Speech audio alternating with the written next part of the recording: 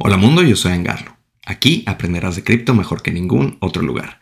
El día de hoy platicaremos sobre los 21 millones de tokens de bitcoins que jamás no.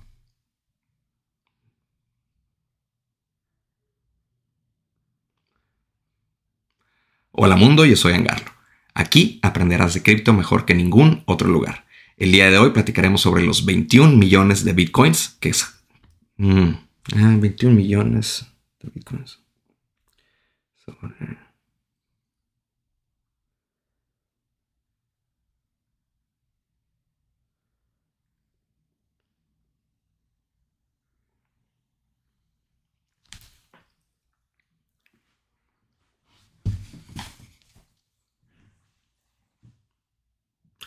Hola mundo, yo soy Angarlo. Aquí aprenderás de cripto mejor que en ningún otro lugar. El día de hoy platicaremos sobre los 21 millones de bitcoins. Bienvenidos. Bueno, nuevamente gracias por acompañarme a un nuevo episodio. Este es el episodio número 38 de este proyecto. En este año hemos focalizado un poco más sobre el tema de Bitcoin, que es muy relevante y es donde va a haber un montón de eventos. Ya tuvimos el primer evento, que es la aprobación de ETFs. En abril es el siguiente evento, que es el halving. Y bueno, en el episodio anterior platicamos un poco la diferencia entre qué es un blockchain, qué es un token. Este es una continuación de este episodio para platicar sobre el token de Bitcoin y los 21 millones que van a existir de ellos. Entonces, antes de empezar, te pido tu like, tu subscribe para que esto llegue a las personas que tiene que llegar. Y bueno, sin más por el momento, comencemos. Entonces, a ver, como lo platicamos en el episodio anterior, un blockchain es esta red descentralizada que busca consenso, en donde cada uno de los participantes de esta red tiene toda la información completa de todo lo que ha ocurrido con esos datos que están en esta red, a diferencia de una red tradicional en donde solamente nos comunicamos a diferentes fuentes de información. En una blockchain todos tienen toda la información y toda la información histórica. Y a diferencia de una red normal o una base de datos normal en donde puede haber modificaciones, en una blockchain solamente se agrega información, solamente se está haciendo un settlement o una finalización de qué ha ocurrido entre las diferentes participantes del blockchain cada 10 minutos en el caso de Bitcoin, y nadie le puede dar reversa. Ahora, platicamos cómo en el caso de Bitcoin el token, un token es lo que se intercambia adentro de esta red. El token de Bitcoin es la recompensa que se da a los miners, es lo que tú y yo podemos intercambiar con carteras cripto, que después haremos un segundo episodio de eso. Pero en el caso de Bitcoin, lo interesante de su token son dos cosas. Una, es uno de los pocos tokens que realmente se puede considerar un commodity o algo de lo cual tú puedes ser dueño y no necesariamente una acción o un valor en los ojos del gobierno, por lo menos de Estados Unidos. ¿Qué quiere decir esto? Hay otros tokens en otros blockchains y tokens también que no necesariamente tienen un blockchain tras bambalinas que están sustentando, pero esos tokens tradicionalmente han tenido algún tipo de fundador, de fundación, de emisión inicial que se distribuye a ciertas personas, y eso a ojos del gobierno hace que estos tokens y estas blockchains no sean tan descentralizadas, y de pronto hay ciertos nodos o ciertas concentraciones de poder que pueden tener influencia en el precio, en la emisión, en la seguridad de estas redes descentralizadas.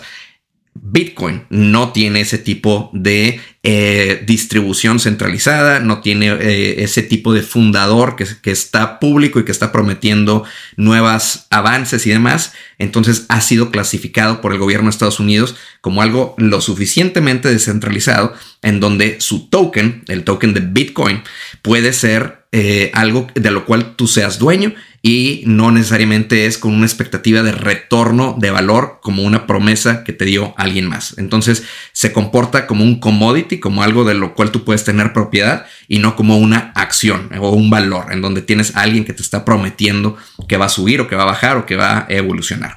Entonces esa es la primera distinción del token de Bitcoin. Ahora, la segunda distinción es de que, a diferencia de otros tokens que no están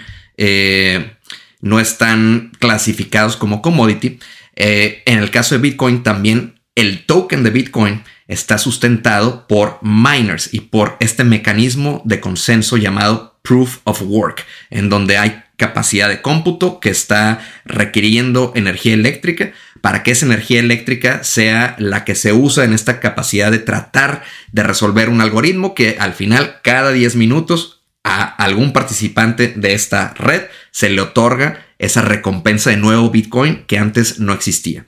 Entonces, cuando tú entiendes eso, empiezas a darte cuenta que el miner, este actor que forma parte del blockchain de Bitcoin, no está ahí porque quiera ser una buena persona o por amor al arte o como le quieras llamar. Está ahí porque tiene un incentivo en donde su energía eléctrica, que seguramente será energía eléctrica barata para esa persona, para que haga sentido económico, esa energía eléctrica la va a convertir en capacidad de cómputo que en promedio, con esta emisión de recompensas que están claras para todos los participantes de la red, yo voy a sacar tanto Bitcoin que va a sustentar mi operación eléctrica y va a tener estos tokens que no existían antes, con lo cual yo puedo pagar y mi operación y también tener una utilidad. Ese es el negocio de los miners. Están tratando de intercambiar su electricidad por estos tokens. Entonces, bueno, lo interesante de estos tokens es de que, uno, son commodities. 2, están descentralizados y están bajo proof of work o esta capacidad de cómputo de los miners para ser creados. Entonces son difíciles de producir. Pero 3, esta red descentralizada tiene la regla que nadie puede modificar de que solamente puede haber 21 millones de bitcoins en la eternidad. Entonces es difícil de conceptualizar porque estamos acostumbrados a que las cosas digitales sean abundantes, se pueden modificar, se pueden crear más. Ese no es el caso de Bitcoin. El ecosistema y la manera en la que están todos estos incentivos creados es tal de que no hay ningún actor al cual le interese subir la cantidad de bitcoins que van a existir. Es decir, yo si soy una persona que está ahorrando en Bitcoin, yo no quiero que haya más bitcoins. ¿Por qué? Porque eso es lo que ocurre con los dólares. Hay más y eso significa que el valor de lo mío se diluye. Un miner no quiere que haya más Bitcoin. ¿Por qué? Porque igual Bitcoin perdería el atractivo de inversionistas, perdería la competencia que tiene contra otros activos como oro, como el dinero mismo, como los dólares y demás. Y entonces, dado que los inversionistas perderían valor y atracción a Bitcoin, también los miners y perderían ese equilibrio para poder sustentar su operación eléctrica. Y lo mismo para los desarrolladores que proponen mejoras al código de Bitcoin. Estas mejoras se hacen de forma descentralizada y open source y son sujetas a revisiones, a pruebas y demás. Y nadie que entiende Bitcoin y que entiende que lo atractivo de Bitcoin es su escasez va a aprobar una modificación de este tipo. Realmente lo que ocurre es de que cuando todos los 21 millones de Bitcoins se terminan de minar, entonces los miners cambian de un incentivo que es este nuevo Bitcoin o esta promesa de potencialmente tener nuevo Bitcoin que se está creando, y su incentivo cambia a transaction fees, a comisiones de las transacciones que están ocurriendo entre todos estos participantes de la red intercambiando Bitcoin. Ahora tú vas a decir, oye, pues eso no va a ser sustentable porque el precio de Bitcoin va a ser tal que cuando deje de producirse nuevo Bitcoin ya va a dejar de ser negocio para los miners. Bueno, hay teorías o personas que dicen eso, pero la parte que no entienden es de que eso no va a ocurrir hasta el año 2140. ¿Cómo puede ser eso? Bueno, no te lo puedes imaginar de nuevo hasta que no ves la matemática detrás de Bitcoin, que es toda alrededor de estos ciclos de 4 años en donde la recompensa se corta a la mitad. Entonces, cuando Bitcoin se originó en 2009, la recompensa que cada uno de los miners, bueno, no cada uno, que un miner cada 10 minutos tenía, era de 50 nuevos Bitcoins. Antes había 0 Bitcoins. En el primer bloque que se certificó, Satoshi Nakamoto tuvo una recompensa de 50 Bitcoins. Y hasta que no hubo otro participante que empezó a competir, hubo nuevas recompensas en el que, mira, ahora este otro encontró un nuevo bloque, entonces a este le tocan 50 Bitcoins. Al principio esto era un experimento de geeks, no tenía ningún valor económico. Y entonces 50 era un número sin valor completamente. Era simple y sencillamente vamos a tratar de encontrar un mecanismo de consenso, un mecanismo de equilibrio en donde podamos crear una especie de unidad que no sea diluible, que no se pueda producir salvo que haya esta capacidad eléctrica. Entonces, en la medida que empiezan a haber más actores, más computadoras en esta red, la dificultad para encontrar un nuevo Bitcoin, una nueva recompensa de Bitcoin se incrementa y la recompensa de Bitcoin cada 4 años se corta a la mitad. Entonces, de 2009 a 2012, creo que ese ciclo fue un poco más corto porque no había esta regularización y esta capacidad de cómputo homogénea. Bueno, en 2012 cambió de 50 Bitcoins cada 10 minutos a 25 Bitcoins cada 10 minutos que se otorgaba random a alguno de estos miners que estaba tratando de encontrar nuevo Bitcoin. Luego en 2016, ahí sí fueron más o menos 4 años, ocurre el siguiente halving y ahí se reduce de 25 a 12.5 básicamente. Y luego en 2020 ocurre otro halving. La capacidad de cómputo, las computadoras, los miners y demás son más, pero ahora la recompensa es menos.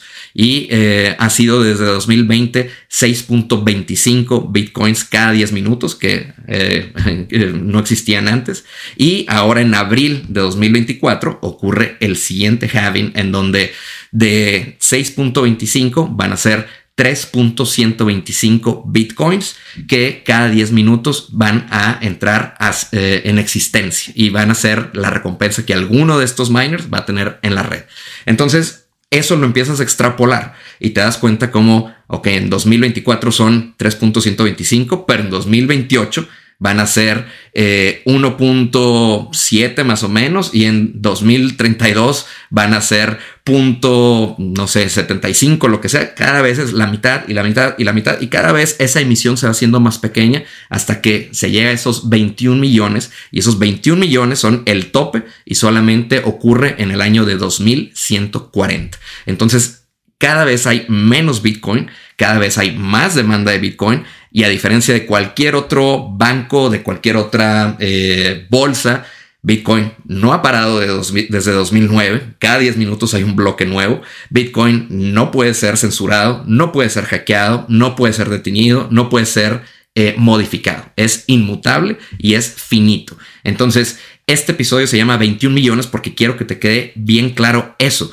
Nada más puede haber 21 millones de Bitcoins en la eternidad. No hay nadie que pueda modificar eso. Y ahora tú puedes decir, bueno, si hay 21 millones de Bitcoins, entonces, ¿cómo es posible que pueda acumular tanto valor? En algún momento debe haber un tope a ese valor que se puede contener dentro de esos 21 millones de Bitcoins. La respuesta te la daré en el siguiente episodio. La respuesta corta es no hay un tope de valor que se pueda limitar en esos 21 millones. Piensa un poco como anticipación al episodio entrante que la filosofía de la última Coca-Cola en el desierto. ¿Por qué pagarías más por una Coca-Cola si es nada más una? Y en cualquier otro ambiente pagarías 5 pesos, 10 pesos. Bueno, por la escasez que tiene y porque tiene ciertas características que solamente ocurren en esa instancia y lo hace así de atractivo. Llegarías a pagar mucho más por una Coca-Cola en el desierto que una Coca-Cola en tu depósito de la esquina. Entonces, más o menos por ahí va el tema de la escasez de Bitcoin, en donde esos 21 millones pueden contener una cantidad infinita de valor y eso le ayuda la divisibilidad que tiene cada uno de estos 21 millones de unidades. Eso te lo explicaré más en el episodio entrante. Por lo pronto te agradezco y te invito a que me acompañes en ese. Dale like, dale subscribe para que esto llegue a las personas que tiene que llegar y sin más por el momento me despido. Te espero en el que sigue. Chao.